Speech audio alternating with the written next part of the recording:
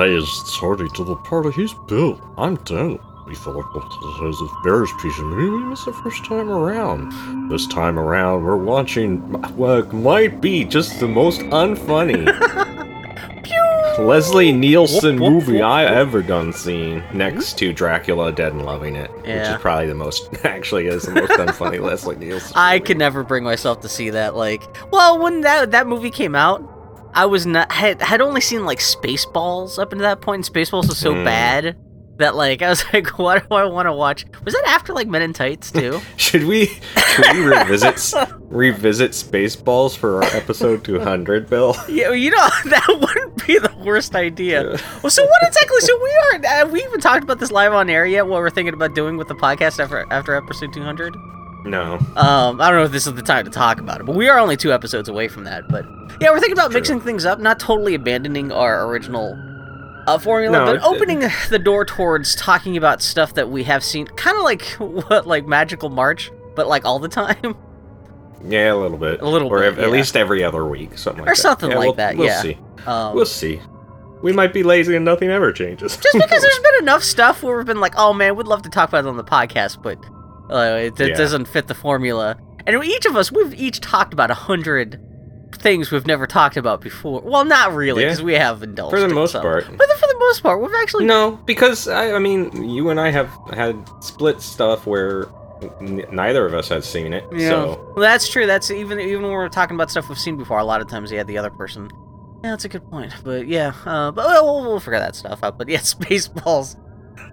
No, we're talking about Leslie Nielsen's, 1956 science fiction classic film, Forbidden Planet, that the whole movie sounds like robot farts. Yeah, I just finished watching a documentary about it. Oh, shit! I didn't know there was one out there. Full of luminaries like John Carpenter and... Yeah, that makes sense. That guy who murdered a man with a helicopter. Really, John Landis? Yeah, and a bunch of people talking about how awesome this movie is. Hey, Bill, this movie's not awesome. You know what? For its time, though. Yeah, for its time, I'm sure it was. Reading about some of the making of stuff. It's interesting. This really doesn't come across in the film itself to our modern eyes. But this is one of the few 1950 science fiction movies that wasn't like a B movie. This is like an A grade. They spent a lot of money on this movie. Yeah. But to our eyes, because everything looks so stupid, it's easy to get this confused with any other kind of B science fiction movie from the 50s that would have been on Mystery Science Theater 3000. Not to say that automatically makes it good. No. But they did spend time and energy on this movie. It's not for nothing. It's also real boring. It is boring. This is actually one of the things that's always been on my list, just because as a science fiction movie fan, I've always heard people jerk off about this movie. And especially, I know Joe Dante, who put Robbie the Robot in Gremlins. He's always been a big... I've pretty much heard the same thing from exactly the people in the documentary that you're talking about. Everyone who made the films I grew up watching and loving, they jerked off all over Forbidden Planet. And every time I've ever seen a clip of this as a kid growing up, I was like, man, that looks boring as shit. But it was on sale on iTunes for $5 like 2 years ago, and I bought it in anticipation of maybe talking about it on the podcast someday. So now, as we're getting closer to episode 200, I thought, well, this is a good time to scratch this off the list, just because this has always been on my list. Yeah. And, yeah, even for 90 minutes, the story is super simple. The story is they go to the planet, they find the dude says, I don't know what you're talking about. And then the monster attacks the ship, and they say, fuck it, you know what we're talking about. And the guy says, oh yeah, I know what you're talking about. And then they have to kill the monster, and that's the end of the movie. This could have been like a 1 hour long Twilight Zone episode. And even then, would have still been kind of padded out. So yeah, stretched out to 90, actually it's more like an hour and 40 minutes. It gets a little... Yeah. There's a lot of... I mean, half of that runtime is Leslie Nielsen and what's-her-face, Anne Francis, making googie eyes at each other. Or the cook. Also, this movie's creepy as fuck. How so? In a good way or bad way? Like, an intentional way? In the way that the lady is treated in this movie. Well, welcome to 1956 space I know, but that's... you God. I don't want to justify No, it by but saying, it's- it's a different time. That's how ladies were treated. But at the Like, same even time, when they show up at it Mad Scientist's oofs me house, out. they're all like, "Oh, housewives would love this place because everything's all automated," and it's like, "Oh yeah, thanks, 1950s." We forgot for a moment this movie takes place in the 1950s, or was made in the you 1950s. can't. You cannot forget. Well, this movie if was you're made in sleeping, I fell asleep 3 times during this movie. Yeah, that I makes didn't help sense. that I sat down. I had a big meal right before the movie started. Sometimes when I eat a big meal, like, my power levels go down, and so I was like, comatose Saturday night. I've had a big meal. It's kind of nice and sunny outside, and just kind of it's a good sleeping atmosphere, especially with the music, the constant background and the music of this movie's. Pew, whoop, whoop, whoop, whoop. They sound like wasn't the Muppets from the alien Muppets who are always like yip yip yip yip yip. Oh, yeah. whoop, whoop, whoop. Uh-huh, That's uh-huh. yeah. They're constantly talking throughout the whole film. Yeah. Yeah, so this is my pick. Maybe not the best thing we've ever talked about, but I actually do like I said, if you really kind of consider how much time and money they spent on this movie, it's actually pretty well produced. And you don't care too much about Star Trek, do you? Nah. You could totally see, if you ever look at the original pilot for Star Trek before they had to redo it because CBS was the station that was showing, was it CBS? I can't remember. But originally, the original pilot for Star Trek looked a lot like this movie, where everyone was wearing costumes that kind of looked like this, and the planet they go to looked a lot like this, and eventually this studio made them refilm the pilot, so everyone's wearing much brighter, more garish colored uniforms, like the Star Trek uniforms we all know and love today from the original series. And yeah, that was kind of one of the interesting things for me, just as a Star Trek fan, watching this and going, oh yeah, I can totally see how they kind of ripped off this movie, or the original aesthetics for the Enterprise. Because even inside of the Enterprise for that original pilot, where the colors were all kind of muted and it looked more like the ship in this movie than it does the Enterprise in the finished series, where everything's all like pools of pink lights and yellow handrails and all kinds of shit like that. But Yeah. it starts off. It has a crazy. Well- I love the title sequence because it's got like these great hand-drawn titles where like everything's all kind of bent on a curve, and it says "Forbidden Planet." It's almost a parody of movies at the time. It's so. It feels like it's a Of live its time. action. What's the Duck Dodgers in the 23rd and a half century cartoon? Because Yeah. even the title font looks like it was just copied from that cartoon. Which actually would have been produced right around this time? Was that the 1950s? Yeah, 50s or 60s. Because it definitely wasn't the 60s. Listen, to Duck Dodgers. But yeah, there's was it narration? Wait, there's a TV series called Duck Dodgers? Oh no, Yeah, it's based. there It was a 1953 cartoon, so just like 3 years before this. So it's definitely of the same. And it's good to know that in the final decade of the 21st century, we land on the moon.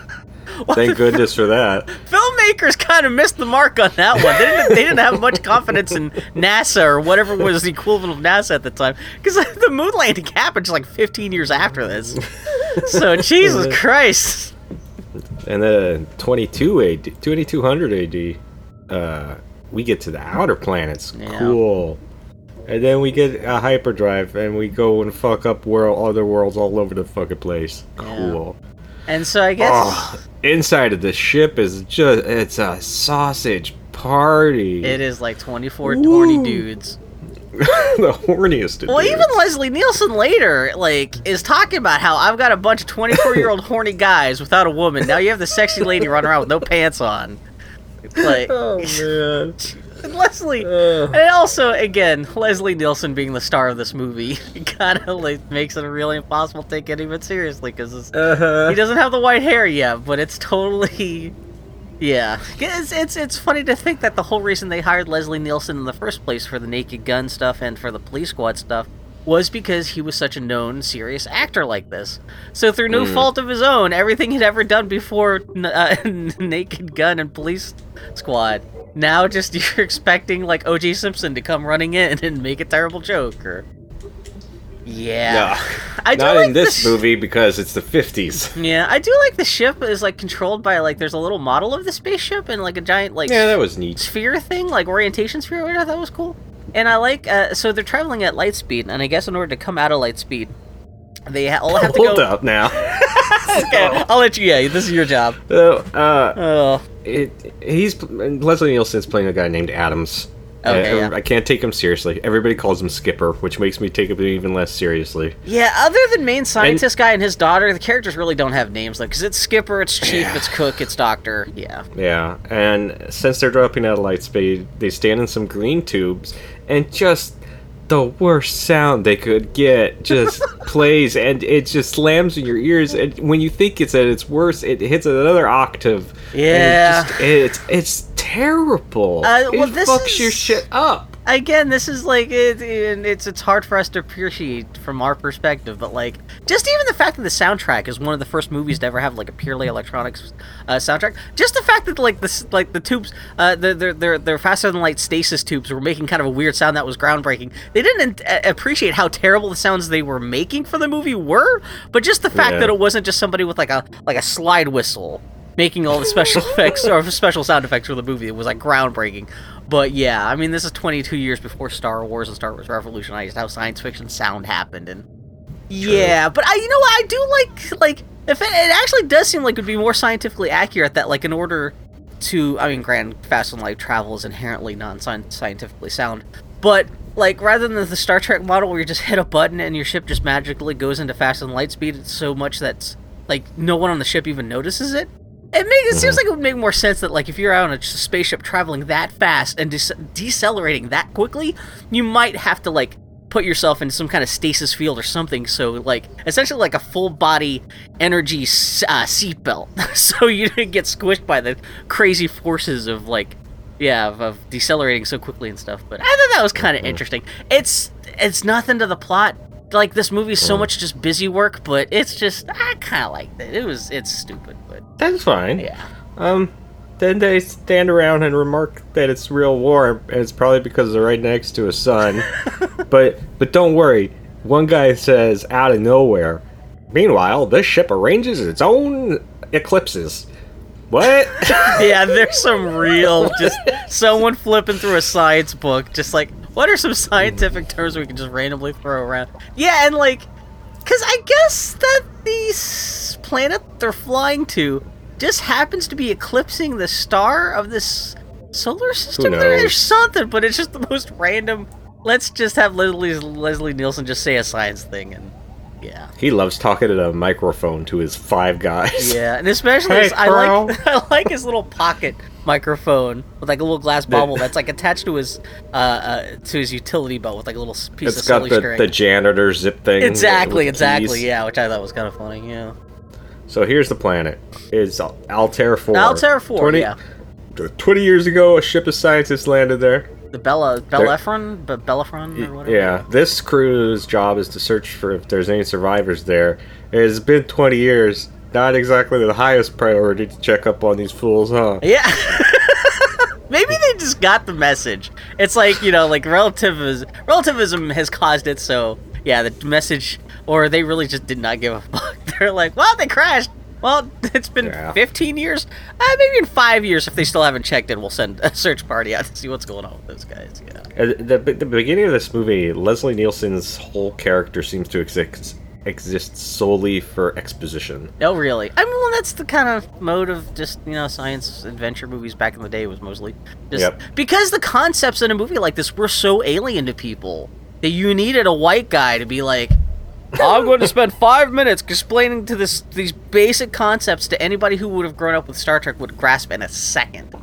Like, these fucking steel workers and fucking, what are all the terms that Mr. Burns uses for Johnny Punch Clock and all those fucking mouth breathers in Sector 5? Like, all those people who never grew up with science fiction, you know, they have to be slowly coddled to understand all this stuff. Yeah. So they managed to get some dude named Morbius on the radio. Yeah. And Adams tells him, hey, we're there to relieve you. And he's like, yo, good to hear from you guys. But you should probably just turn around and go home. And if you land, I am not responsible for what happens. Yeah. But Leslie Nielsen is like, give us some landing coordinates. And he's like, Almost well, does like fine. a deep relieved or deeply like resentful sigh of like, if you have to land. Yeah, and he's like, fine, land into this desert. I wash my hands of the whole thing. Why did you just drive them to land on the opposite side of the planet and then just never come out of his house? Or just be like, hey, it's dangerous as fuck here. If you land, you're gonna die. He's just like, hey, you should go home. I mean, really, that No, don't land. Like, it's a complicated... Don't land. Especially if these guys are scientists. I guess you can land. Yeah, if these guys are scientists... scientists. I just woke up. If these guys are scientists and explorers, you'd think he would at least say, hey, even if you don't want to explain the situation, maybe they would have a hard time wrapping their heads around the situation, but you think they would understand. Or if he could say, like, don't bring the whole crew down, bring, like, a couple guys down, do something, just don't bring, because everyone got killed by this creature. Yeah, it just, come on, dude, but no. Well, you wouldn't have a movie at that point, but, yeah. Okay. So, and... Welcome to my forbidden planet. Yeah, he's like, you really shouldn't though, but Adams just turns off the radio because he's a man of action. Yeah. God, Leslie Nielsen's such a fucking duck-ass haircut dickhead in this movie too. He's so like, it is like the perfect example of like, what, like, just like a straight white guy in the mid-50s. Hello there, I'm in charge, just because I'm slightly more competent than everyone else. Yeah. Slightly. Yeah. So Morbius is like, no, never mind. That's my last line. Well, did they even point out that, like, the brain machine points out that, like, he's actually stupider than the doctor is or something? Like, yeah. And, like, Morbius has to be like, you have to, well, your leadership qualities and the loud voice are really what matters when you're a leader, I guess. Yeah. Yeah. So they land. Everybody gets off the stupid ship. Flying saucer. It is also just, it is interesting to see a science fiction movie where the humans are running around in a flying saucer. Just the novelty of that alone is actually kind of interesting. Yeah, so, and they look around and they're like, one guy's like, hey, look, dust! Great, fantastic, thanks, dude. I do like right before they get off too, Leslie Nielsen has to give this long-winded explanation about, like, it seems there's enough oxygen that we do not have to require our environmental suits. So at least they're scientifically conscious enough to, like, point out that, like, normally they would have to be in spacesuits, but no, it just happens to have an Earth-type atmosphere, so everyone can come out and gawk at the green sky and the two moons and shit. Mm-hmm. And their model lands. And they watch some dust for a while, and little tiny model dust. Mm-hmm. And they're like, that driver must be a madman. But what driver? Well, it's just a dumb, iconic, waddling robot, Robbie. It's a robot that can't sit down. Robot can never bend its knees. And also, for some reason, this robot has the ability, he doesn't travel fast, he can just make time happen faster. So he scoots, he does the fast forward and driving and stopping, which looks terrible, but hey, what are you gonna do? It's 1956, but... What do you think of Robbie the Robot? Yeah. Yeah. Have you seen him in much of anything else, or? Oh, I'm sure. He's been in all kinds of shit. He's iconic. But... Yeah. Well, the one bit of trivia I really found about this movie was, I guess this was the most expensive movie prop / costume ever made for a movie up until this point. And I guess this freaked out a lot of people because at the time... aside from What's-Her-Face from Metropolis, the kind of Art Deco C-3PO-looking lady from Metropolis, pretty much all movie robots were pretty much just made out of cardboard boxes and plastic tubing, and this is the first time anyone actually really sat down to design like a robot costume for a movie from the ground up, and did their best to try to make it look like it's not just a guy in a suit, even though it's obviously just a guy in a suit. But like tiny little flail arms. I know, useless little arms. But the fact that like it's got this like transparent head filled with all this machinery, and it's got like even like the articulation of all the ball joints for the legs. Like somebody had to spend a lot of time engineering that costume, even though it looks dumb as fuck to us today. Like it's actually pretty well put to costume, and like even like the neon tubing in the mouth and stuff, and just like it's actually pretty. It is the quintessential 1950s movie robot. But I mean, it's got a lot of busy work, like the little doodads on inside the glass. Yeah, it's pretty clever. And stuff. And I guess this guy whoever designed this thing went on to build the robot from Lost in Space, which kind of looks kind of similar too. Yeah. But yeah. Kinda. Still, so the robots. Yeah, it's a poor guy in another plastic suit, like, who could barely walk, shuffling around. Yeah, and he was like, "Hey, yo, I talk like all the languages, and my name is Robbie." Yeah. And Adam's response to that is like, he's like, "Hey, cool air you have here." And the robot's like, "Sure, I guess." This is so okay. So And- Robbie the robot. Hold on, because I want to do this next line, because the chef is like, "Is that thing male or female? How horny are these dudes?" That's well again 1950s. You need to have this concept that Can robots I- don't necessarily can I- have to have gender explained to an can audience, can I fuck that robot? which actually is kind of like the whole tenor of everyone on that ship. Though is like even the captain is like when he's chastising one of the guys who are trying to mac on sexy lady. He does it by saying, "Go away. You're not allowed to do that." "Hey lady, how you doing?" But my first experience with Robbie the robot is he shows up. He shows up in the background of one or two shots in Gremlins, and he's talking. And one of his quotes is, I forget who he's talking to or what he's doing, but he says, "I hardly use it. It promotes rust."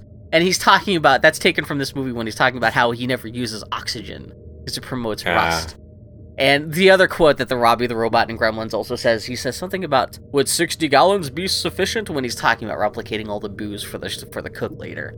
Yeah. But so when he said that in this movie, I was like, "Oh, I know that line from Gremlins."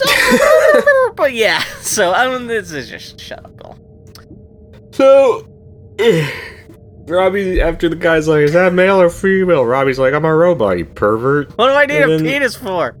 And they eventually get in Robbie's car, and off they This go. little truck with like these Yeah. titty windows, like these titty bra windows and everything like that is great. And he's like, "Hey, buckle up!" And they're like, "Thanks, Mom." Yeah, and they scoot And off. then, yep, they eventually get to this little lush area with trees and shit. Supposedly, this set was filmed on the same set where they filmed all the Munchkin land stuff in The Wizard of Oz. And supposedly some of these plants and rocks in this dude's gardens are left over Have a from dead Munchkin. munchkin hanging from the tree. There's just in the background, still there. They never cut him down. He's just hanging out, literally and figuratively. Yeah. So, Oh. they meet. It's just a little decoration in his office in the distance. They meet Morbius, who could be a villain because he's got all black and goatee. He's got the boy. goatee. I mean, he's dressed like a Adventure Brothers villain. Mm-hmm. Yeah. And he tells the crew this word salad that I had to find the script of to He get talks it like right. smart villain. He's just like, "Hello, you have found Well, yourself he says- besieged by the elements. Welcome says- to my abode." How ironic that a simple scholar with no ambition beyond a modest measure of seclusion should, out of a clear sky, find himself besieged by an army of fellow creatures, all grimly determined to be of service to him. You've been practicing this line for a while, huh, I mean, I buddy? guess he's had 20 years to think about what he would say to the next people It's he like, gets. I'm honestly. What am I gonna say to the next humans that come here? Hey, what's up, guys? No. How ironic. Oh, yeah, I like the sound.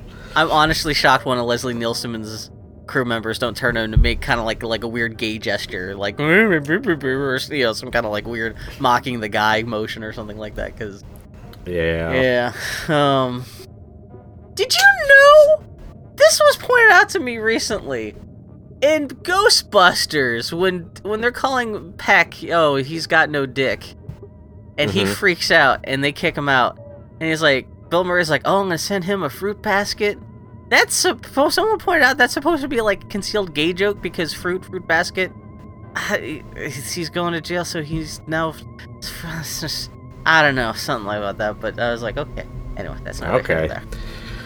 Anyway, they have lunch. And this old man is like, "Hey, yo, because this is a 1950s sci-fi movie, I'm going to explain how Robbie's able to make food, because fucking shit, we gotta waste time on that." Yeah, well, this is 30 years before the not the translator. What's the thing in Star Trek: The Next Generation? The replicator. Replicator. Yeah. And Again, that- basic that- concepts that are all familiar to us, like, has to be laboriously explained to a 1950s audience by this dude. And then Morbius is like, "Hey, check out this piece of fruit." And he throws it into the disintegrator ray. Which, that's pretty great. Like, Yeah. I wish I had a disintegrator. Fuck taking the garbage out to the curb.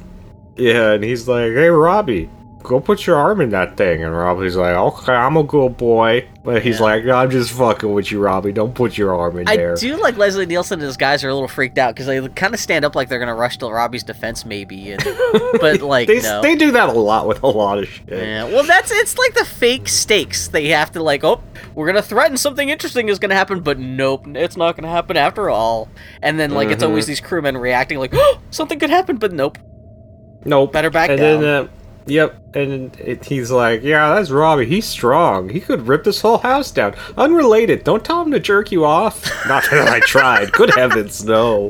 That's how actually the first couple of people on the Bellerophon ship died, is they got bored to try to use Robbie as a sex tool. Robbie just murdered them accidentally. Mm-hmm. God. So he shows them how Robbie could shoot by ordering him to shoot them, but he can't because he gets zapped. He specifically says, like, I dare Robbie, I command you to shoot Leslie Nielsen between the eyes.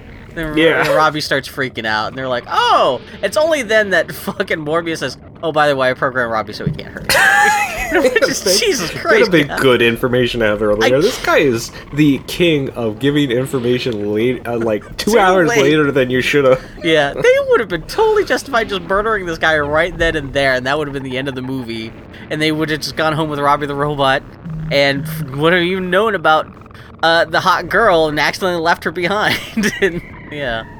So Morbius made Robbie, who is apparently beyond any Earth science, and he's like, you overestimate me and Robbie. Check this out, though. And then he waves his hand over something, and steel shutters come clanking down and pop up all over the guy's house. And the most, like, stop-motion-y kind of crappy kind of way, yeah. Yeah, because like the guys jump up and put their hands on their blasters. Yeah. Like, what are you gonna shoot? You're gonna shoot the steel? Well, I guess I wonder if I guess the insinuation is that they think they're being trapped. I guess, but Leslie Nielsen is like, oh, sorry, some steel killed my parents. Who knows? Yeah, it's the 22nd century. Like, who knows? I installed this before I realized how fucking safe this place is. But nobody else here was safe, though. They all died. Well, I guess this does bring up the subject of, oh, P.S., if this place is so supposedly safe, how is it that everyone's dead? Yeah. And this is when he starts getting into the story, right? They died from some invisible mystery force. Which I'm not going to describe, and no one's going to ask me about until the end of the movie. Yeah. Uh-huh. And Leslie Nielsen will conveniently forget this story. The most important, like, why would that not... Jeez... And he's like, I don't think my wife and I were murdered by it because we love this planet so much. Which, again, raises more questions than it answers. Like, why would you... What? Like, what is this mysterious force that rewards people who love the planet? He's like, me and my wife love this place, and one of the other guys is like, hey, we don't have any records of you having a wife. And he's like, but we got married on the way. Don't worry. I have the certificate. Who the fuck cares? Does every spaceship just keep little supplies of marriage certificates on hand just in case people decide to park and get married on the way? I don't know. Plus, the other last two people on the planet left alive, and he's like, oh man, I'm just going to put this marriage certificate over here for safekeeping. Somebody may want to see it one day. I know, as if space law is going to care about... Anyone's going to care about whether or not you're legally married in the depths of space. Yeah. Oh my god, fucking people. 50s people are so fucking repressed. Jesus Christ. Yeah, she died too. Not the same way, though. She got the space sniffles. She got the roast beefy weefs. So, all of his crew members got torn limb from limb by some unseen beast. It never showed itself, but boy, I got nightmares about it. Whoo boy. But don't worry, we're still perfectly safe from this invisible shadow monster that can destroy anyone as if they're made out of wet tissue paper. Mm-hmm. Yeah. But no time to talk more about that. Here comes his daughter. Which that totally does erase any conversation about the monster or anything else going on the planet. It's now like, oh. She's like, hey, Mom, Dad? Oh, I forgot Mom's dead. Dad, have you found my pants? Mom, My name's Altia. I don't wear Yep. pants. She comes in like Patrick Swayze, all sexily, and just like, Yeah, she's hey. totally kind of. Well, you would know this better than I do, but like she doesn't walk. She like dance walks. She's kind of like putting one foot forward in front of the other. Well, it's because it's the only way her ass cheeks won't fall out of these short ass skirts they shove It is her in. kind of funny to see her in some of the scenes in this try to bend over without her butt cheeks, because like her skirt is short enough. It's like right at the bottom of her butt cheeks, so she has to kind of like contort not to flash the camera. Yeah. And one of the guys is like, "Do you ask her to dress like that?" And he's like, "Oh no, that's yeah." Yeah. They tried to make Robbie the Robot dress like that for the first year or two, but the dress wouldn't stay on. It just yeah. So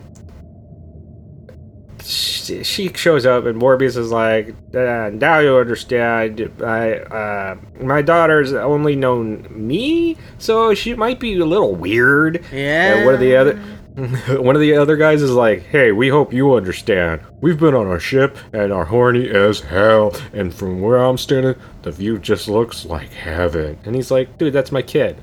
What do you do? Which is seriously, like, because I think she's like got her back turned to everybody, so it's kind of almost insinuating like they're staring at her ass. That's just like, oh man, and like Morbius. This movie's weird. Yes. And one of the other dudes is like, can I get you some coffee? She's like, it's my house. What are you doing? I think she can't handle it. Can you give me my own coffee?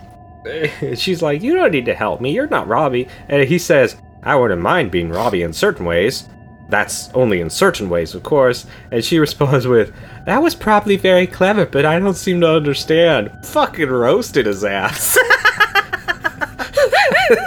I laughed for like 5 minutes after she said that. For someone who's only grown up, she burned his ass. Yeah, for someone who's only grown up with a Doctor Who villain for a dad, like she's actually pretty savvy when it comes to some of this shit. Yeah. Yeah, so that dude starts to tell her, he's like, hey, the doctor, you can trust him during the daytime, but not at night. And that other guy, Adams, don't tell, he's like notorious in like 7 planets. About this, where he's like, hey, guess what? Everyone here's a rapist. Yeah. Hang out with me. Though. Yeah. Hang out with me. I won't try to touch your giblets. Wink, wink. She turns and looks at what Leslie Wilson. She's like, oh, you're right. I can see it now. And she's like, I'm glad you don't have fire in your eyes. And he's like, yeah, meh. He's very professional. Also an asshole. Oh my god. That shit, like, how does that not earn him an automatic fucking spot in the brig in the ship for the rest of this whole fucking adventure? I have no idea. Well, because Adams just shrugs his shoulder and says, boys will be boys. Just, Jesus Christ, 1950s. Calm the fuck down. That's what I'm saying. So, her dad tells her, hey, you can visit Earth anytime. But she doesn't need to. She's got her dad, Robbie, and her friends. What friends, you ask? Well, she blows a dog whistle. And it's just some deers come running, space deers. I just love she's wearing this necklace where, like, the stone just happens to be like a dog whistle for all animals. And yeah, all these animals, like, it turns into Snow White here for 5 minutes. Yeah. And then a fucking tiger, which make these fools pull their gun again. They're very jumpy. And but don't worry. Yeah, she has to be all don't like, worry. no, it's your friends. Don't worry, it's not really there. You can tell when half of it phases out of the movie because it got too close to the split screen. Exactly, when it gets really close to Altair or whatever, like, it starts to fade. Which, again, 1950s, not really looking for the seams and special effects like that, but now it's like, oh, okay, yeah. I like that you called her the name of the guy from Assassin's Creed. Altair. Oh, no, the name of the planet is Altair 4, too. Whatever her name is, yeah. Sexy lady, sexy daughter. Her name is like Alitaria or something. Yeah. I just called her the daughter because the that's daughter. A dumb I mean, name. that's the easiest way. I mean, aside from Morpheus, we just call him. No, it's Morbius too, not even Morpheus. Yeah. Whatever. Yeah. Whatever. Names aren't important in this movie. You got creepy fuck, you got Doctor, you got Leslie Nielsen, and you got the others. Everyone's named like a dwarf in the Snow White. Everyone's just sleepy or poopy. The ship calls to do a checkup, and they see the girl through the microphone and go. They actually wolf whistle. Yeah, classy fucks. Jesus Christ, dudes. So they can't leave because they got to see what Earth wants to do. What with all these horrible murders that happen. You think that, like, if you're gonna go on a mission like this, or even send anyone on a mission like this, do you not have a better communication setup? It's like, in case the people you send out to recover people on a mission like this might have questions about what to do next, or at least give Leslie Nielsen the authority just to like make his own decisions without them having to be parked there on this essentially deserted planet for 2 weeks with an invisible monster stalking them. It's yeah. So and the old man Morbius complains because what if they bring him in for questioning about all these dead people? Yeah. That would take him away from his work for 2 years, whatever his work is. And they can't leave right away because science words. So it is just literally just I guess so. It's a year-round trip. I guess, yeah.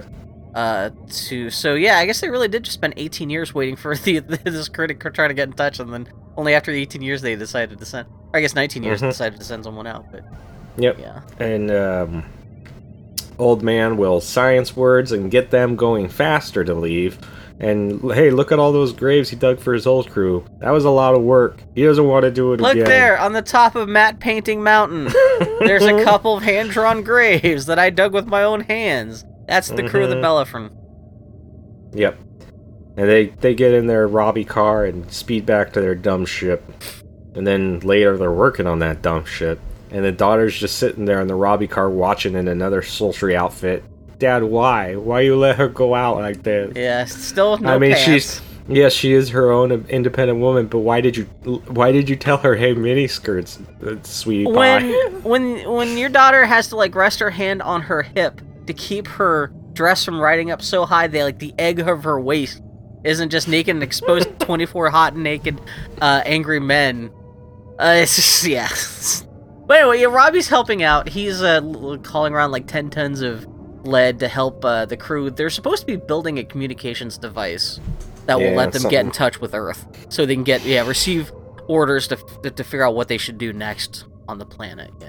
Yeah, and then the sleazy guy comes over, starts hitting on the daughter again, and they have fun. The crew does with a magnetic crane, and the chef having like some steel wool on his belt or something. He's got 10 pounds of steel wool hanging from his belt, and Leslie Nielsen points to the guy who's like in charge of this like magnetic fucking truck thing and says, he kind of motions him to hit the button, and the magnetic electromagnetic truck thing like lifts up the cook and drags him away, and everyone's laughing.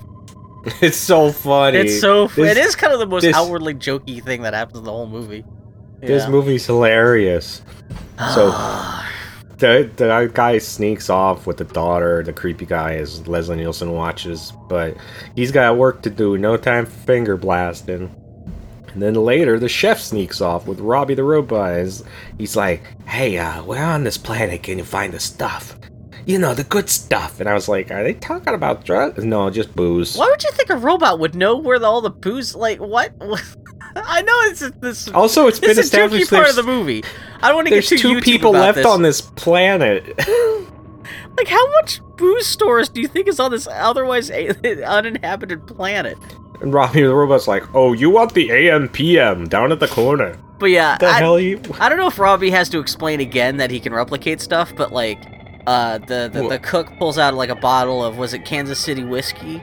And it's only got 1 jolt left in it, but Robbie dumps what's left of the booze into his chest and says, I can replicate this booze for you. With 60 gallons. You want 60 gallons? Yeah. Yeah. And the chef is suddenly like, oh, boy, you're my best friend. Whenever we get back to Earth, I'll take you to the proper whorehouse. Yeah. Yeah, well... Robot whorehouse. Robbie's like, yeah, 60 gallons. Just suck on this hose. Come on. Straight from the tap. That would have been amazing. The movie suddenly turns into Austin Powers. Yeah, creepy dude is being a super creep talking to the daughter, being like, "Oh no, kissing, it's good for your health. Oh, this goes good on for 10 minutes. Oh my fucking god!" And then after he kisses her, fools her into kissing. She's like, "I don't know what's wrong with me. I got no fucking stimulation from that at all." Which again, that's a pretty good accidental burn to this guy. Yep. And then Adam rolls up after they do it like 3 times, and the creep is like, "Oh, sorry," and runs off. Yeah, that's the. Do we even see that guy again? I mean, I know all these dudes are relatively interchangeable, but he never like is a pointed character again. Like, yeah.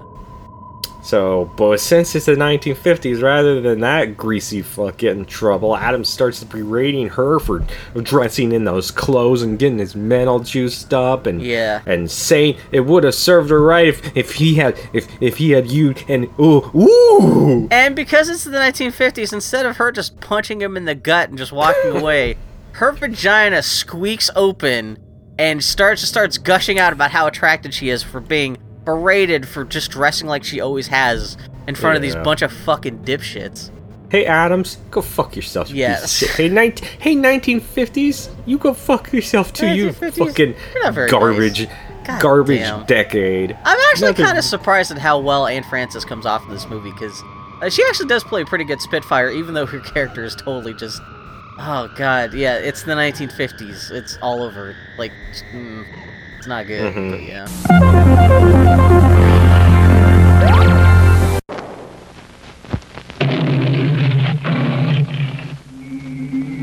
MGM's Children's Matinee presents a trip in outer space to another galaxy. An incredible adventure to an unknown planet. Forbidden Planet. Welcome to the planet called Altair 4, where Morbius, the last member of a vanished civilization, takes you deep down into his planet's heart to see the miraculous marvels of a race of geniuses. Where a strange, invisible force threatens the lives of anyone who invades his domain. Welcome to the world of Morbius and his planet of mystery. Welcome to Forbidden Planet, rated G.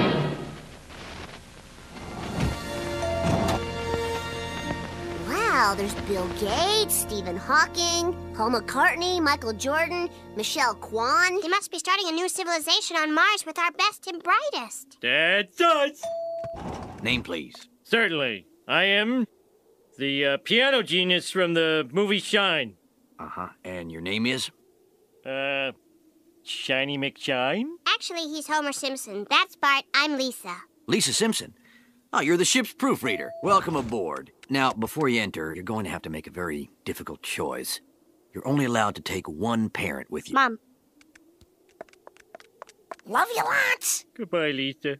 Remember me as I am, filled with murderous rage.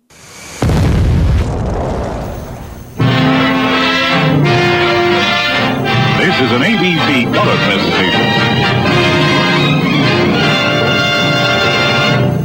So she goes home and bitches to her about her dad, saying, "Ooh, I hate that Adams man. I never want to see him again." And I'd say good, but I know that they're going to end up together because it's the 1950s. Yeah, and because the way she's describing him, she's like obviously kind of turned on by him a little bit at the same time, and she's like, "Oh, he was so erotic with his giant. I don't know. There was a stick in his pants. I don't know what that was about, but I thought about kissing it for a while, but I didn't. I decided to come and tell you about it, Dad." And her dad's like, "Kiss? Well, time for me to go to bed." That's kind of what happens. Like, I'm done. Like, the worst dad ever. Jesus Christ. Yeah. He was like, I let that tiger play with you when you were a kid, hoping it would eat you, but you guys just became friends. I never tried to get wanted rid a of you kid. forever, so this is the best thing that could happen. If Leslie Nielsen can finally, if Frank Drebin can finally take you off my hands, and I get to live here by myself for the rest of my life, I will be utterly fucking happy. The movie was written by a sociopath. Seriously. And so, the lady is so angry at Frank Drebin and his fucking dipshit crew, she's gonna show them off by commanding Robbie the Robot to make her the sluttiest dress possible. Well, no, she calls Robbie, and then she's like, "Hey, where you been? It took you like 10 seconds to get She here." does say something like that. It's like, come on, got a magic robot living with you. What do you expect? And she's like, "I want you to make me a new dress. One that doesn't show off all my vagina bodies." Oh, that's right. I forgot. This is the opposite because she did take what fucking Captain Guy said to her to heart, bet that she was showing off too much. Now she wants a dress that actually covers up all of her. That's right. Okay, I forgot about that. But still, And, it's kind of like she wants to also still be like the sexiest dress because she's like, I want it to look beautiful and I want like all the. She wants like star sapphires. And Robbie the Robot's like, it takes a week to make star sapphires. And he's like, I'm afraid rubies and diamonds and gold will have to suffice. And she's like, okay. And then she gets all super happy and she dances off the bed. Yeah, it'll be ready by breakfast. Yeah. And then at the ship in the nighttime, Robbie I gets think. to spend this whole night duplicating 60 gallons of whiskey in a very pretty dress. Yep. I want to see that cutscene. Yeah. So at the ship, guards are having small talk when one's asks the other. He's like, "You hear that? It sounds like breathing." And some invisible force works its way through the ship, opening up stuff or whatever. It is kind of interesting because, like, you don't realize it because the camera's kind of panning in on the guys, and then it's only as the camera kind of, like, skulks past the dudes as they're saying they can hear breathing and starts going up the steps that you realize it's a first-person view from the monster, which is kind of interesting. It's also a clever way not to have to show the monster because you're seeing through the monster's eyes. But yeah, it skulks up the steps into the ship. And you see it. You don't see it, but you see that it's invisible when it like opens up that. That's the next shot. Is like there's a giant fucking. I guess the entryway into the crew's quarters is a giant fucking cookie jar. And so he pops open the cookie jar and like twists some kind of thingy, and like one of the guy wakes up for a second. But he doesn't, like, I don't know. It just kind of cuts to the next morning. You don't really get to see what happens. Yeah, and they're like, sabotage! The ship was sabotaged! And Adams is really pissed about it, yelling and everything. But he doesn't seem to recall how the old man told him, hey, there was an invisible being that killed my entire crew. Yeah, because the one guy says, I didn't see anything, but I dreamed I thought I saw something. And he's like, I'll have less dreaming in this house. Which I guess also dreaming's a thing later, because, like, they talk about the monster being a dream and all kinds of thoughts transmuting into reality becomes a thing later. But yeah, Frank Drevin's just a fucking dickhead. Yeah, this is for all as much as Captain Frank Drebin guy berates Morbius for not putting the clues together at the end of the movie about the monster being his id. Frank Drebin right here is like, yeah, literally like 12 hours ago you had this guy telling you the invisible monster skulking, killing everybody, and like there's some fucking idiot. And also, I guess the monster tore apart a part of the telephone thing they were building, the ET phone home device. Yeah, which never really gets brought up that's again. That's gonna take till breakfast to fix. Or, you have this magic robot that seems like it makes anything. Just have that thing do it. But that's not a plot thing. This whole radio thing is never, like, brought up again or anything. So, they go to check and see what Morbius, if he the one that maybe sabotaged, go to his place. Oh, yeah. But they leave the creepy guy behind who seems mad about it. Because, hey, if you did it to yourself there, dickbag. Mm-hmm. And Robbie's waddling around with some flowers when a monkey comes in and tries to take some fruit. But Robbie zaps it and runs away. Yeah. Cool scene. Just because things need to, again, just filler in this movie. This movie's got like half an hour worth of plot stuffed into 90 minutes. It's just like, yeah. And then the dudes get there, but they can't see Morbius because he's locked in his room. It's jacking time, and nobody's allowed to go in there when he's working it. You just hear lustful pounding and the squeaking of a sex doll being abused. No time for that, though. Adams has to go watch the daughter swim naked. Only she's not naked at all. You could clearly see the flesh-colored dress that she's wearing when she climbs out of the water. Yeah, although I do like the moment when he's like, well, she's like, why don't you come in and swim with me? And he's like, I can't, I don't have a bathing suit. And she's like, what's a bathing suit? And he goes like, oh, mama, or something like that, which that was kind of funny. Because here you have this sexy lady who already has a hard enough time wearing clothes to begin with, now is supposedly swimming nude. But yeah, he says ho-ho murder. But ho-ho murder? Yeah. That's, according to the subtitles, the iTunes version that I'm watching as we're talking, he says ho-ho murder. Which, that's, I don't know. Weird. Yeah. So, she's like, let's see. God, without this romance subplot, this movie would be 20 minutes long. Jesus Christ. Mm-hmm. Yeah. She goes behind a bush and puts on her new dress, and she shows off. Nobody can see her ankles anymore. That'll learn them. Yeah. Oh, God. This and she's like, hey, why don't you like me? You don't kiss me like everybody else does. And he's like, what the fuck? The hell? And he's like, didn't your dad teach you anything? And she's like, oh yeah, I got all the book smarts, not much street smarts though. And then he kisses her. Yeah. For a while. This movie's gross. It does that kind of like 1950s kiss where they're just mashing faces together. It's not actually a kiss. No wonder she's confused by the whole kissing thing, because they're doing fake 1950s kisses. Yeah. Like, at least if this were like, actual open mouth kisses, there might be a little more, like, yeah, it's all very doofy. And then the tiger shows up and she's like, hello, friend. And it says, rawr, and it jumps at them. And the old captain asshole just blasts us out of the sky with his gun. Well, and then she's kind of seems to be kind of nonplussed by the situation. He's just fried her supposed friend, and she's like, oh, now that I'm horny, I don't care about these animals anymore. Well, she's actually like, oh, he was gonna kill me. I'm like, how do you know this? Well, and also, this is something that's never brought up again, too.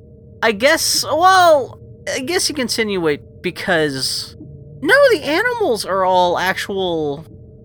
Yeah, they're just animals. I was gonna say, his id shouldn't affect anything. If they were projections of the id thing, that would be the dad trying to interrupt. But yeah, no, there's no reason why. Yeah, because you just needed something to happen. You needed to kill time. I mean, there's no reason why she needs animal friends to begin with, but like. The fact that they're turning against her, too, is just nothing, so especially since it's just 2 deers and a tiger. Yeah, not a lot of friends. Well, there's not, and there's not monkey. Exactly a whole forest for them to be running around in. There's a garden with 2 trees and a lake. It's not like it's a big biome that can support a whole bunch of animals. Yeah. Yeah. So, Adam goes back inside, and the old man's still jerking it, but they just walk into his study, no problem. They just go like... Door just opens. I think he goes to knock on the door, yeah, just automatically slides open, and he's got this shitty little, like, fucking den. No one's in there, just some hieroglyphics, which is, I guess, what you call what writing that you don't understand in the future. Yeah. He's got some TV guides and a fucking... But these guys are so dumb, it could have just been the regular-ass alphabet, and they'd be like, what, hieroglyphics? What is this? I don't... It's just writing in cursive. It's like, they're like, we don't understand. Is this... Yeah. This is ancient Greek. To be fair, that's how I feel about cursive. Well, that's what I'm saying. That shit's dying so quickly by the end of the 21st century that they will be reacting to cursive like, that's. So then Morbius shows up through a secret door and is like, fucking assholes in here robbing me, what are you doing? And they like, hey, our shit got sabotaged. And he's like, the time has come for clarification, which probably would have been good at the start of the visit, but whatever. Seriously, this is what they should have been doing yesterday. And the next 20 minutes of this movie is just him giving them a guided tour of the guts of the Forbidden Planet. Mm-hmm. He's like, Krell used to live here. They were super awesome. They even went to Earth to get some samples of the life there. And one of the 1950s guys gotta say, I see. That explains the tiger and deer. Yeah. Thank you. Glad you sussed that out for us. Again, 1950, you have to have this explained to the audience. And Morbius should have just been like, the aliens, they knew to pick up some time killer, some filler for this film, and brought it back here so we could have random animals for the kiddies to be entertained by. Yep, and 2 whole deer and 1 tiger survived all this time. It was a very tiny ship. It wasn't Noah's Ark. It was tiny Noah's Ark, yeah. But then all the Krell died at a single night 200,000 years ago, and all evidence of them is gone, except for these archways here. And apparently this music pill. Isn't this great music? Apparently the Krell listened to the shrieking sounds of death. Also, the Krell, I guess, were just giant upside-down shaped monsters. Hence that, because he says, like, the only clues we have to their physiology is the shape of these doors, just like how our doors are shaped kind of like us. I guess. Whatever, he just says something to that thing, He can't come out and say, hey, we were too cheap, we couldn't actually build a Krell puppet or anything like that, Yeah, but actually, it's weird because the song that he plays when he puts the little music pill inside the thing is Billy Bob singing I Ain't Gay. So he goes and shows them some of the other shit. Krell metal. Hey, try shooting it with your gun. And okay, we're big and dumb. We'll just shoot it. It could have reflected back and killed them. They don't know. Especially with this guy's penchants for not explaining what the results are going to be after he asks them to do something stupid. He's like, shoot that with your gun, and then they shoot it, bounce back, and murders one of them, and he's like, I should explain. Well, I should have said something, but So they go to it doesn't even get warm. It's amazing metal. So they go to another door, and he enters a Konami code on a big joystick. Yeah. And they enter a science room. It's all this just- knowledge, and this old man only wants it for himself. Cool. And then he uses some sort of kid toy thing. It tells him he's basically a low grade moron. Yeah. Cool. It's like the plastic. They call it like the plastic brainomulator or something like that. It's some kind of thing you stick to your head. That it's just yeah. He's with. And does he invite the other guys to like sit in it too or something? Yeah, first he makes a little living statue of his daughter, and he's like, she's always on my mind. Again, these guys, having to explain basic concepts like a hologram to a 1950s audience. Like, Frank Drebin and his other dude, his, like, chief of staff or whatever, like, oh my god, it's your daughter! She's stuck in this machine! And he's like, no, I'm just thinking of a picture of her, so she just appears in the thing. This is part of the Krell technologies. They can make thoughts actually happen in real life. And then he's like, hey, you guys sit here, see how smart you are. They're real dumb. Yeah, because he's but all they're like, okay. wow, it says I'm dumb, but I have an IQ of 145. Yeah. Well, the best part, I love this guy, like, he sets the situation up by, like, okay, look, see, I'm going to turn this thought machine on, it's going to measure how smart I am, and this thing's going to go halfway up the ceiling. You guys get it. I want to see how smart you guys are. And then, they get in it, and their shit, it barely goes off the floor, and they're like, he's like, you fucking idiots.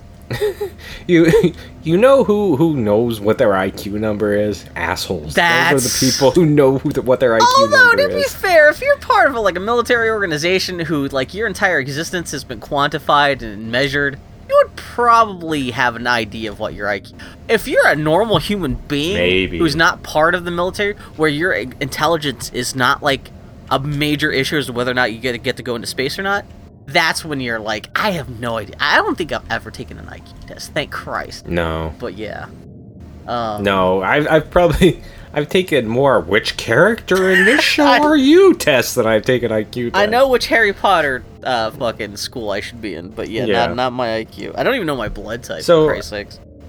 Yeah, so they're like, hey, I want to make a statue of your daughter but naked. And he's like, no, you can't do that.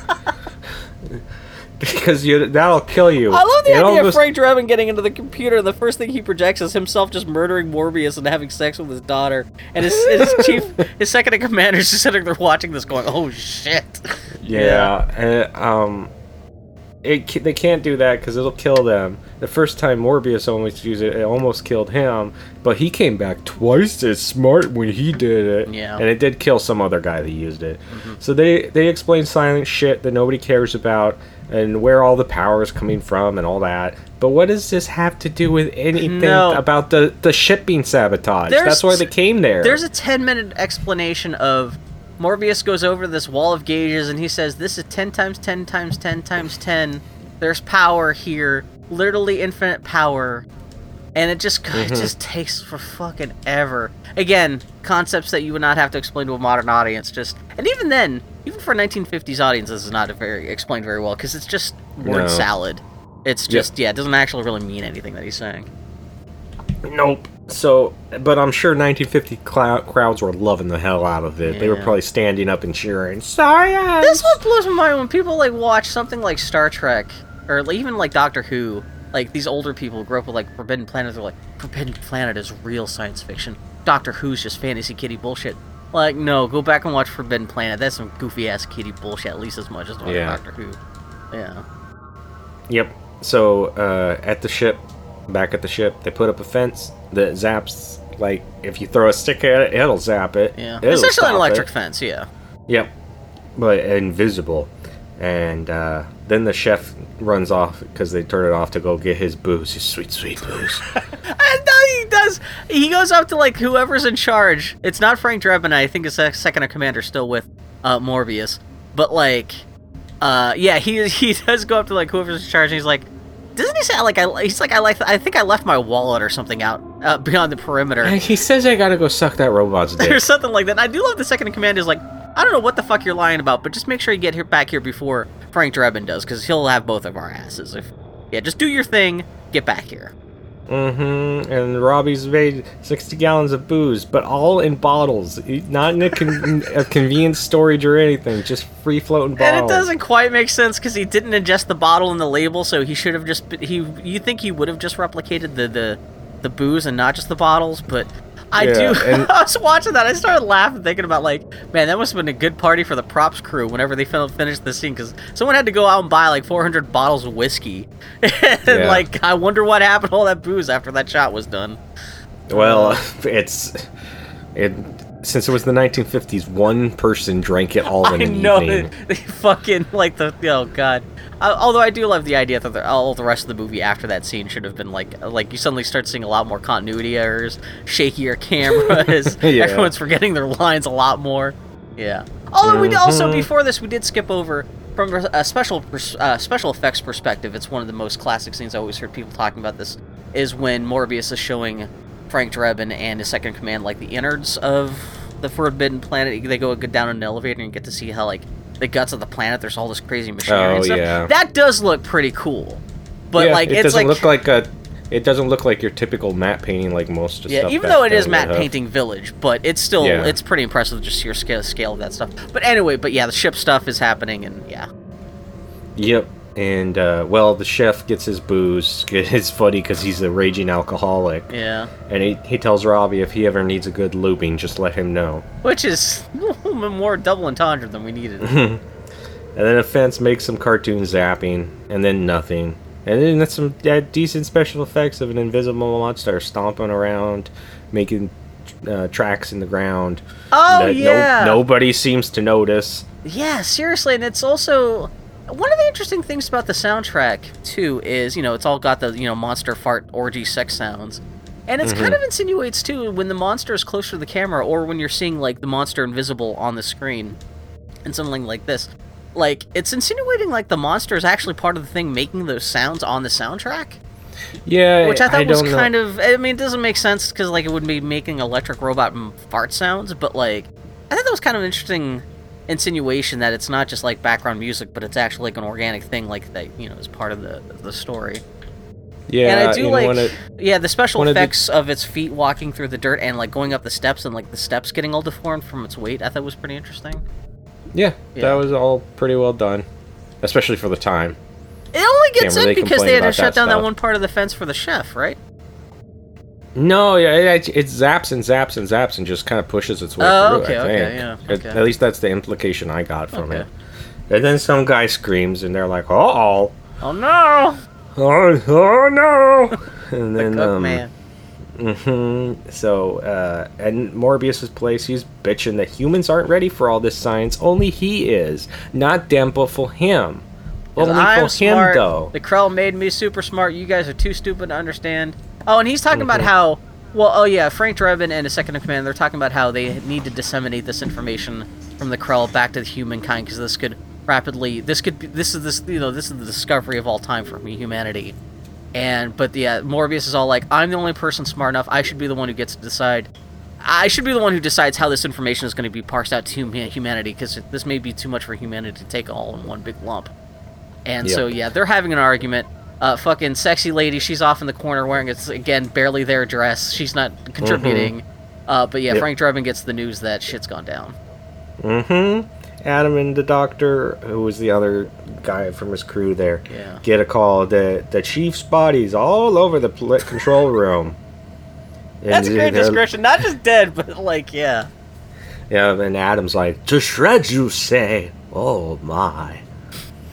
And then the old man says, it started again. Oh, no. So later... If only it said that loud enough for Frank Drebin to hear that as they're walking out. Like, he was like, wait, what? Again? Wait, what?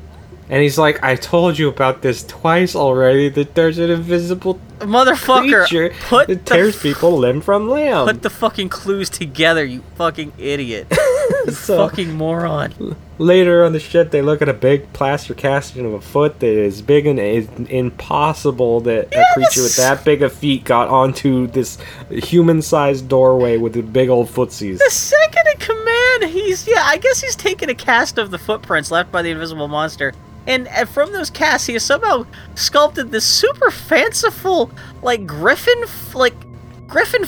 It's got, like, this giant claw, and it doesn't match at all the footprints that we saw earlier. No. And also, again, later on in the film, we see that, like, how big this monster is. If that's actually the size of even part of its foot, combined with the fact that we do see later that it's house-sized, how did that fucking thing ever manage to squeeze its way into the ship, much less, like, sneak around the crew's quarters without anyone waking up to discover it or anything like that? It's ridiculous, yeah. In the documentary, they show some concept art, which was like a kind of a two-legged red creature that's like body was just Morbius's face, basically. Oh, really? That's and you think about like I feel like they would have done that kind of like the island of Dr. Moreau, Dr. Lao. Yeah. No, Lao. Seven Faces of Dr. Lao? Oh, yeah, well, there's the island of Dr. Moreau and the Seven Faces of Dr. Lao. That's what I'm thinking of. Oh, really? Okay. A horribly racist movie. I need to see that. The special effects in that, I feel like, would have made that thing look like a fucking disaster. Maybe that should be our 200th episode. But yeah, it's like something out of that, like that kind of design. It's where you look at it and you're like, ugh. So, it is a little disappointing when you kind of get to see like what the creature looks like later, especially because it's all just animated, that they didn't choose anything more interesting like that, because it's really just kind of like a bull monster. Yeah. It looks like something from The Last Unicorn, but anyway, But anyway, all we know right now is a giant foot. Yep. Also the chef is there. He gets in trouble for being a big old sloppy drunk. But since he was with the robot when the murders happens, that clears the robot. So get out of here. You're not in trouble. Yeah, it really is. Like, well, I guess it makes sense that the captain has more shit on his mind than punishing this guy for the chef for getting drunk. But yeah. Also, that's a good story. Is like when your alibi is, I'm sorry, I got drunk with a robot on an alien planet. That's a pretty good story to have. I'm glad that guy has. I'm sorry, I got drunk and offered to lube the robot up. So. Also, I think that the chef guy is the only cast member of this whole movie that's still alive these days. Yeah. So they bury the bits and bobs of the dude who was torn asunder. The grave should have just been like pocket-sized. They have like a 6-foot grave, but like they really wanted to sell how badly this guy got torn up. Or it should have been like a series of pocket-sized graves. Like, they should have flushed a baggie down a toilet. Exactly. Like burying a goldfish. So Morbius is there and he's like, I warned you. I begged you to stay in space. You didn't really. You were kind of like, hey, don't. Just kind of capitulated pretty quickly. Yeah, you guys should go away. Oh, okay, you can land, but I wash my hands of it all. Yeah, you're more just like a surly asshole than like really giving a stern warning. And then he's like, the next attack will be even more deadly. More deadly to getting ripped to shreds? Well, that's pretty deadly. Yeah. And then Adams is like, how do you know that? Adams, you fucking idiot. Just fucking... Oh. I do love Morbius, and then gets in his fucking Robbie the Robot car and speeds away with his hot daughter. Yeah. Well, before that he says, he doesn't say, that's what happened to my crew, you dingus. No, he says, he's just dropping... I seen the future, though, in Dreamies. Again, that's the stuff that makes this movie really hard to watch for a modern audience. Is just like, if this guy had just told, again, even before they landed, and told these guys what's going on. Instead this guy has to be a dick just because the plot dictates it. Or just had not radioed them, because he was the one that initiated it. Yeah, they could have even made more of a meal out of like finding out like someone lived there and like discovering that guy, rather than like immediately getting in touch with him on the radio. Would have been just build some tension in this movie, for Christ's sakes. Lego Vault. Remember, this is one of the greatest science fiction movies of all time, compared to a bunch of old dying people. Yep. So, that night they practice shooting their big laser cannons that they have set up. Yeah, Leslie Nielsen spends 20 fucking minutes explaining to the fucking audience how these cannons work. That if the alien shows up, they could shoot it with these giant cartoon cannons. Yeah, it is like shit out of Futurama, like these giant like square cannon things that people are sitting in. It's pretty like how did I get? Well, I guess they had Robbie the Robot, so I guess it wouldn't be hard to build these things. I was gonna say if it was supposed to take them so long to build like a transmitter to get in touch with Earth, it was gonna take so long. You think it would take it even longer to build these giant like a dozen giant super laser cannons, but no. So they shoot the puniest little lasers too. It's cute. Yep, that'll stop that invisible creature.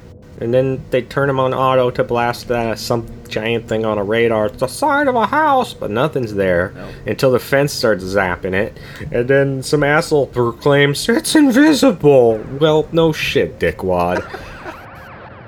And now it's a cartoon monster outline saying, rawr, It's like ow, something rawr. from Liquid Television, or like, yeah, it's obviously just...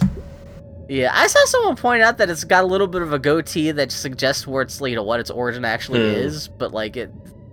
But yeah, it's... And it, two guys shooting it with their pistols are like, hey, we should get within striking For distance some of reason, it. getting closer will make our lasers more effective, I guess. And they get fucking slapped around and murdered by its cartoon claws. Hey, you know what? I think let's rob us of our one advantage of having a ranged weapon.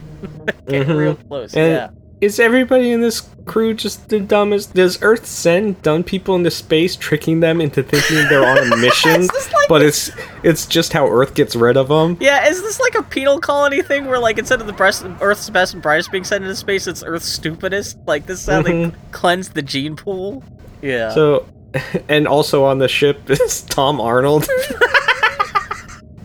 Pauly Shore. Yeah, I would. Oh my god, yeah, I would love a remake of this thing where it's just like it's the Stupids but in space. But yeah, it's fucking Captain Adam Sandler. Who else was on that? Oh that god, it's rocket? And everybody. It's fucking Carrot Top. No, it's no. Fucking...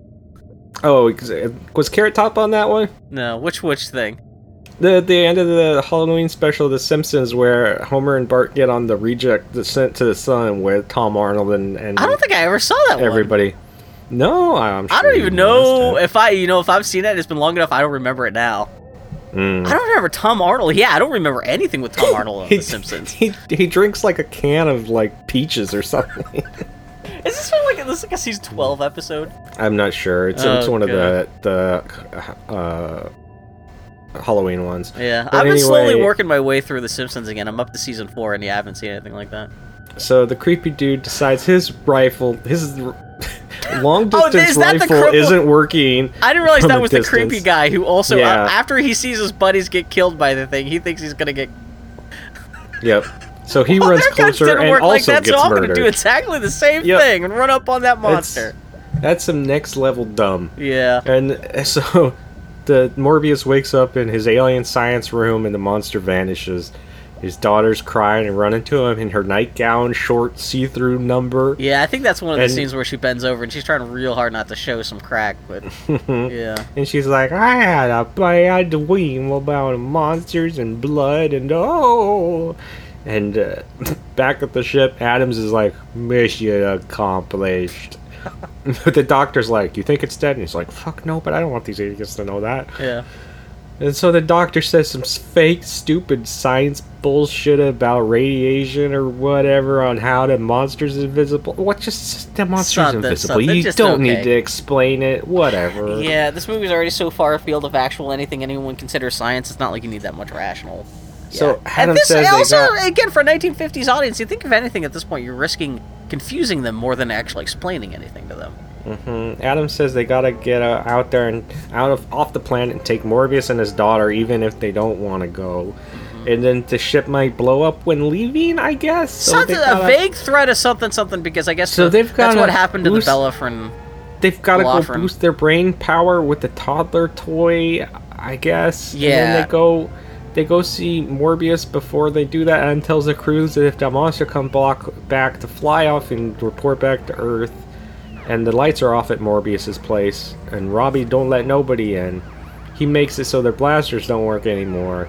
But then the daughter's like, "Fuck off, Robbie, get out of here!" Yeah. So he waddles away. It really kind of does. Well, she does have like some kind of deactivation code. She's like, Atlantia 7, commence, and he just walks away. Yeah. Yeah, great conflict, guys. Much needed. Yeah. So- yeah. While Adams goes and Max on the daughter, telling him they gotta go, the doctor runs off to the lab, and she's like, "Oh, I'm immune," and he's like, "You can't be immune to that thing. Nobody can be." But whatever. I'm so not invested in this dumb story. I just want it to be over. There's still 15 minutes left. And again, Eh. like, there's not actually there's 15 minutes left, but there's nothing that really happens. They just kind of run into the science lab. Monster attacks. They figure out what's happening. the monster stops attacking. That's the end of the movie. But it's And 15 minutes of like, there's like 3 And- minutes of actual plot, but it's 15 minutes. Yep. Of screen And time. Adam's just like, Doc, talk some sense into this damn Doc.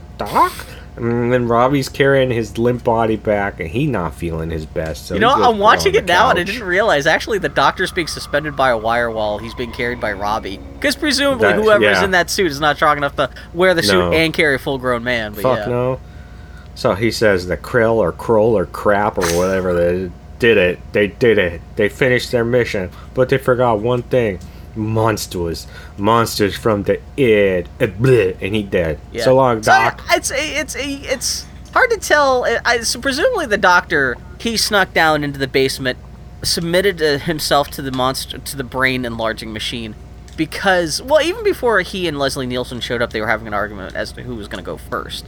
Not because Yeah. they both they were desperate to make themselves smarter, but because they knew it was a lethal thing. And so he decided to take that risk. He essentially took a bullet for Leslie Nielsen. He's got a little dot on his head. And yeah, he's only, I guess he lives long enough to say this id. Which Leslie Nielsen is like, id, what's the id? And part of me wonders if he actually just doesn't understand the concept of the id, or if he just doesn't understand the connection between him talking about the id and the monster. And I like the idea that he would like be like so not like book smart. He would be like, what the fuck's like Planet Id? You mean like the Wizard of Id? Like what's the connection here? The Wizard of Oz, the horrible old comic that's God, new to that's us. still somehow being still in circulation in the year 2367. Yeah. Mhm. Oh. So, the book about the caveman that has weird Christian overtones. Is that the Wizard of Id? Or is that also like BC? There's Oh no, I'm getting Wizard It feels like there's mixed a up with couple BC. comics like that though, where it's like these old comics No, that I was no one thinking of reads. BC. Even the people who read the Sunday Funnies don't read these comics, and they all seem to have weird Christian overtones because they're just Mhm. drawn by weirdos who live in a shack in the middle of fucking Missouri. But yeah. Oh. So, Morbius comes in and like that fucking idiot. He's talking about the doctor. He's like, that fucking idiot. That stupid moron. Let him be buried with the other dummies and idiots. He literally And his- bends over, sticks his butt on his face, and farts on him. He's like, "This is what I think about this guy's sacrifice." And then the daughter's like, hey dad, that was mean. I'm out of here, nerd. Yeah, she makes this throwdown gang sign. I'm out of here, nerd.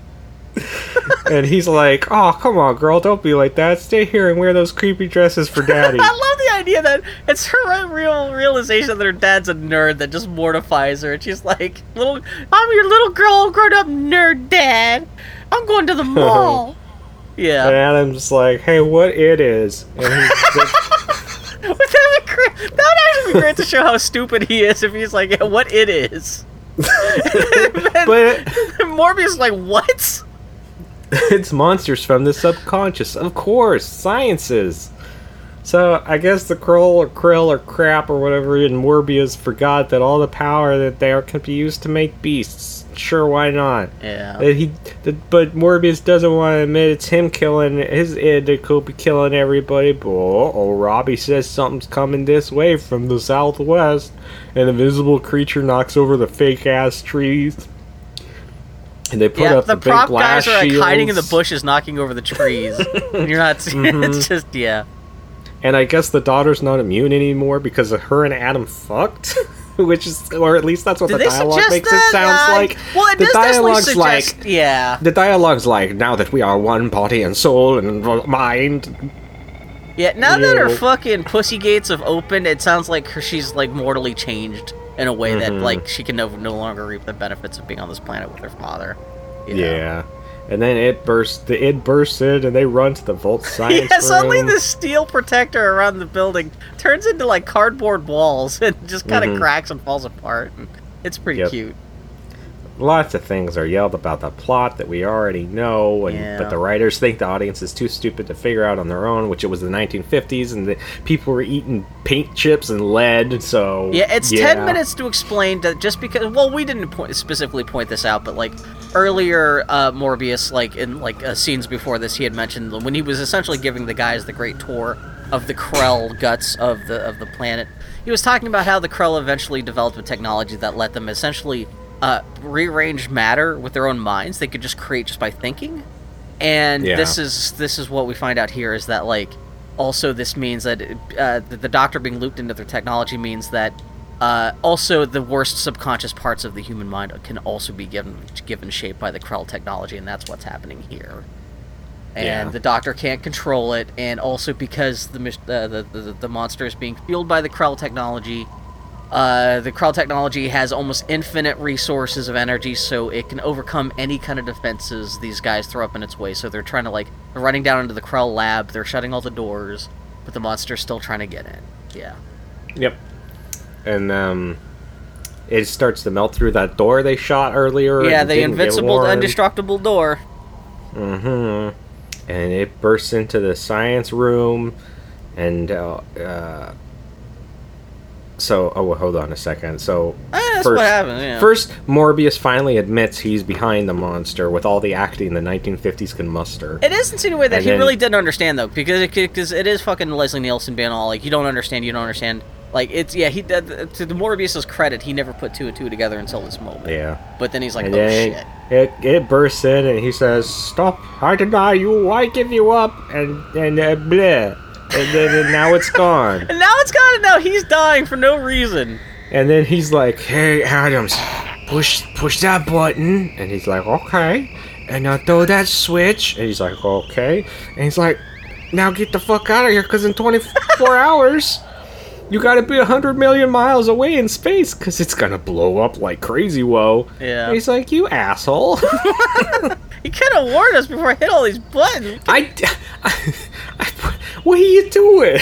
You know, we could have reaped all the technology from the Krell technology without, like, putting our brains into the machine and starting this whole cycle again, right? Like, we could have had our cake and eaten it too, but you fucked it up. You fucking idiot. Yep. Yeah. So then it just smash cuts to them on the shape. Yeah, no, that's just the end of the movie now. They took Robbie with them. The whole crew standing around him smiling like, robot. And then they put him in an apron and a bra and a dress, and they're like, he's a robot maid. Like Rosie from the Jetsons. Except I'm even more turned on by him than I am by Rosie. Yep. Yeah. So Adams is like, "Hey, come over here. Come over here, daughter." Hey, guess what? I got a surprise for you. Want to see your dad explode? Want to see the only home you've ever known blow up? It's going to be wicked cool. I'm going to get it on tape. Hold on, I want to tape this. And it explodes, and he makes her watch because he's an asshole. And also, I'm watching it now. It's funny because you can see, actually, the people in the scenes freeze. While I guess maybe the shot wasn't long enough, so they actually, as soon as the special effect of Altair 4 blowing up starts, like the rest of the live action part of the footage of the people watching just suddenly freezes. But yeah. And then the Leslie Nielsen says, "Your father's name will shine again, like a beacon in the galaxy. It's true, it will remind us that we are, after all, not God." And then it ends. Because it's the 1950s, and you can't have a movie end without just like... Does anybody have any tissues for that wet shit of an end? Yeah. I gotta clean it out. I mean, I think you legally could not get, like, funding for a film where science was involved in any way that had to end with, like, oh, by the way, aren't scientists stupid? Why even try to mess with that stuff? Because that's God's domain. Any knowledge or betterment of mankind, well, that's dumb. Smash cut to, fucking end credit. Stupid. That was forbidden. 1950s are dumb. This isn't even a review of the movie as much as just us critiquing the 1950s in general. Fuck the 1950s. Oh my god. Yeah, there's not much trivia about this movie other than... Well, also the basic plot is kind of a riff on The Tempest. Have you ever read The Tempest? No. That's a Shakespeare story about this old wizard. I always thought he was a wizard, but looking up about it, I guess he was just an Italian nobleman who gets cast off to this island with his daughter, and he enslaves a couple spirits. And by the end of the story, he decides that he no longer wants to keep his daughter enslaved, and so he drowns his books and breaks his staff. And it's not totally like the story, but it's enough you can kind of see that. And yeah, the stuff about Robbie the Robot being one of the most expensive movie props in history, and he was so expensive to construct. MGM was more than happy to try and recuperate some of the costs from building him by lending him out to every movie and TV show imaginable, which is how he ends up like in so many other things after this. How it kind of wound up becoming cinema's kind of default robot. And yeah, all the other rest of the trivia is made in the 1950s, so it's sexually politically fucked up. But yeah, I should have known something was coming when the opening credits, like the dresses for the lady gets its own credit, where it's like men's costumes by so and so, dresses for Anne Francis by Susan Sontag. Yeah, it also says the woman. Ew. The woman.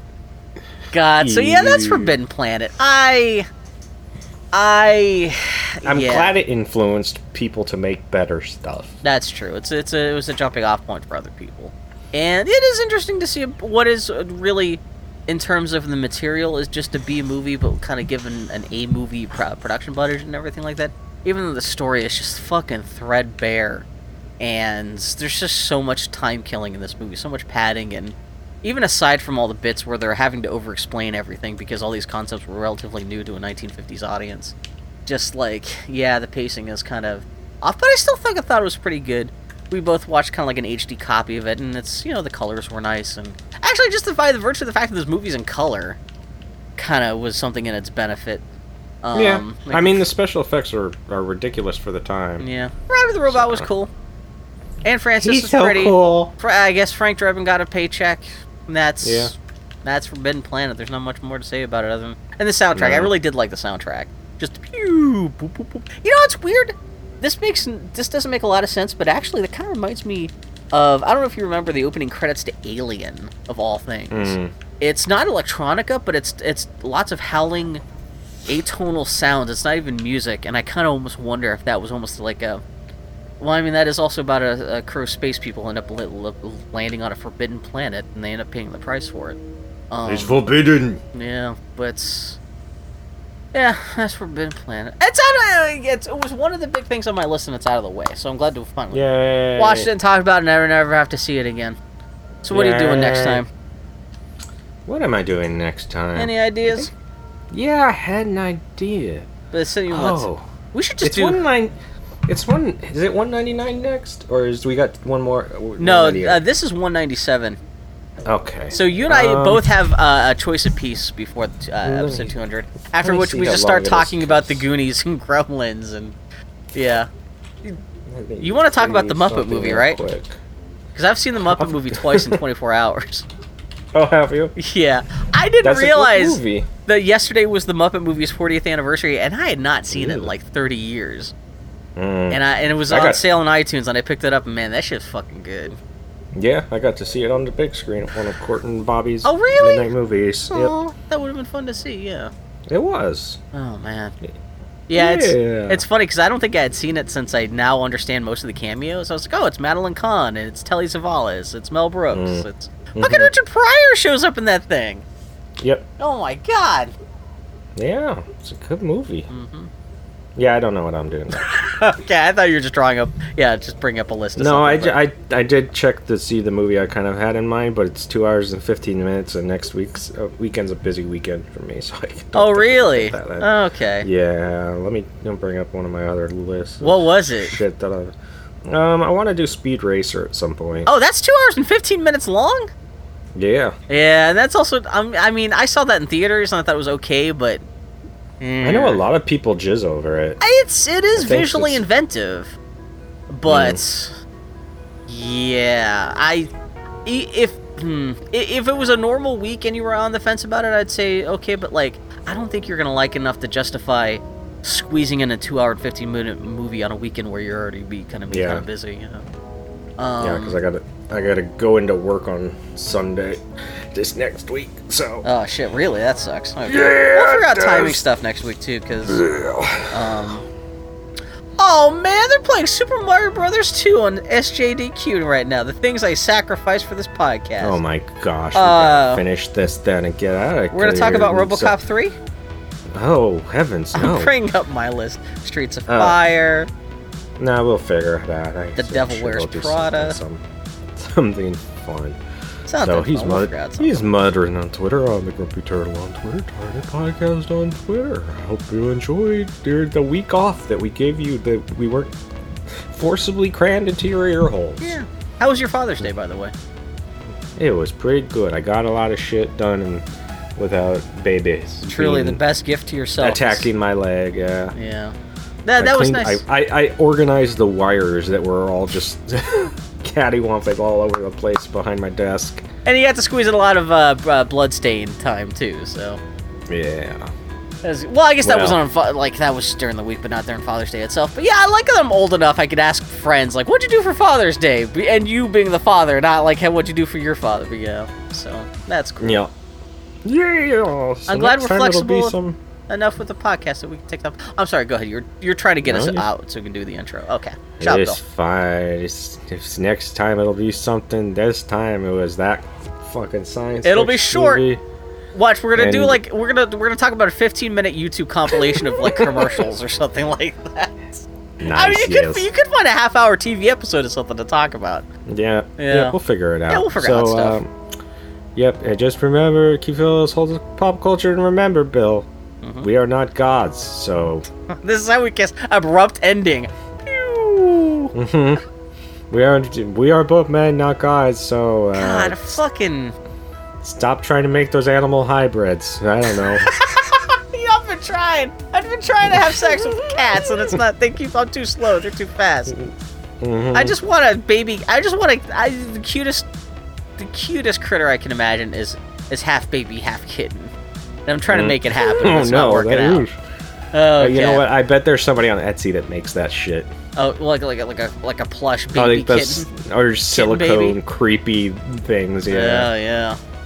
No, I don't want to think about that. There's probably enjoy that in your Google search. Anyway, okay. Anyway, we're out of here. See y'all next time. So long, boy. Adios, bitches. So tired of this fucking 1950s fucking puritanical shit. I just want to fucking flash my man tits at this movie and say, grow the fuck up. Okay, the end.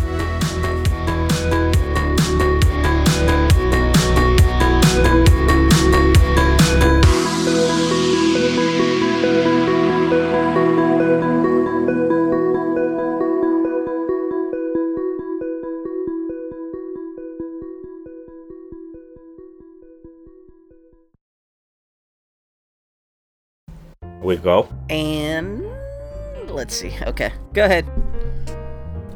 1, 2, 3, 4. Going to talk about some old stuff with Bill. 1, 2, 3. So we've only got a project apiece until we do 200. Yeah, that shit crazy. Okay, so that gives us 2 weeks to figure out exactly if we want to do anything special for 200, or if we just kind of do another recollection episode, or yeah. And then especially if we're going to change the formula a little bit after 200, then we have to start thinking about, like, if we want to, like, our first projects right after 200, do we want them to be, like, kind of like formula breaking, or, yeah. Oh, man, it's all so confusing. It's all confusing! Like, yeah, I don't know, we'll have to figure out stuff, it should be cool. But yeah, you doing okay? We are cool guys. Yeah, I'm doing okay. Should we get the show on the road so we can take advantage of Baby being unconscious? Yeah, I suppose so. Let me just kill this archer real quick, okay. You have to kill the what? The archer real quick. Oh, you've been watching Archer? No, kill the archer from Bloodstained. Oh, to kill the who? The archer? Yeah, one of the archer guys. Oh, I thought it was like an archer boss, maybe. I was like, oh man, those archers are bow and arrow. Enough of a dick. I just killed... I'm assuming you've gotten this far, because it sounds like you've been playing even more than me. I just killed the lady who's taking a bath in a bathtub of blood. Yeah, I think I'm like one boss ahead of her. Oh, really? Damn, okay, yeah. Well, I've been grinding a lot. I had to grind just to kill her. It was funny because that was the first boss I had to actually grind on. The couple bosses before that, I managed to find, like... Yeah, she's... I managed to choose those fights. Like, there was one boss in a room where there's like a pillar or something like that, and the boss couldn't get to me from behind the pillar, so I just sat there and just stabbed him until I died. Nice. I don't know if I just found a mistake, or if that's the way it's designed to be like that, or... If you can grind up 9 of the soul stones, or whatever the fuck they're called, of the suit of armor with the, like, chainsaw-like type sword... Yeah. That thing is OP as fuck. It makes real quick work of enemies. Well, That's the other thing. I have not really been taking advantage of all the crafting and all the I've upgraded some shards and stuff, but like I haven't really sat down. Like I haven't looked up any guides online or anything like that. Even with the combat, I'm not taking advantage of the fact that you have to step back or the slide or anything like that, or like any of the special Street Fighter moves you can do with all the special weapons and stuff like that. Like I've just been playing it just like a base ass Castlevania game. So Yeah. but No, I haven't been. Ouch! I haven't been doing a ton of special moves either. yeah, that's cool. I'm glad all that stuff's in there. Actually, I've been more focusing on trying to feed the old lady stupid food. Stupid. I just figured out how to make corn chowder, and that's kind of the big thing I was worried about. So. Yeah, That's a pretty she's gonna good be game. like, I want some mac and cheese, old lady. Damn it. My favorite part is the reaction from your character is just like, you could have saved some for me. Jesus Christ. I would have shared that with you, old lady. Look at this big fucking casserole of corn chowder. Yeah. Fuck no, keep that. Ugh, corn chowder. Ugh. I like green corn, but come on. Anyway, Come on. we should just make this Anyhow. the Bloodstained podcast. Mm, Okay. yes.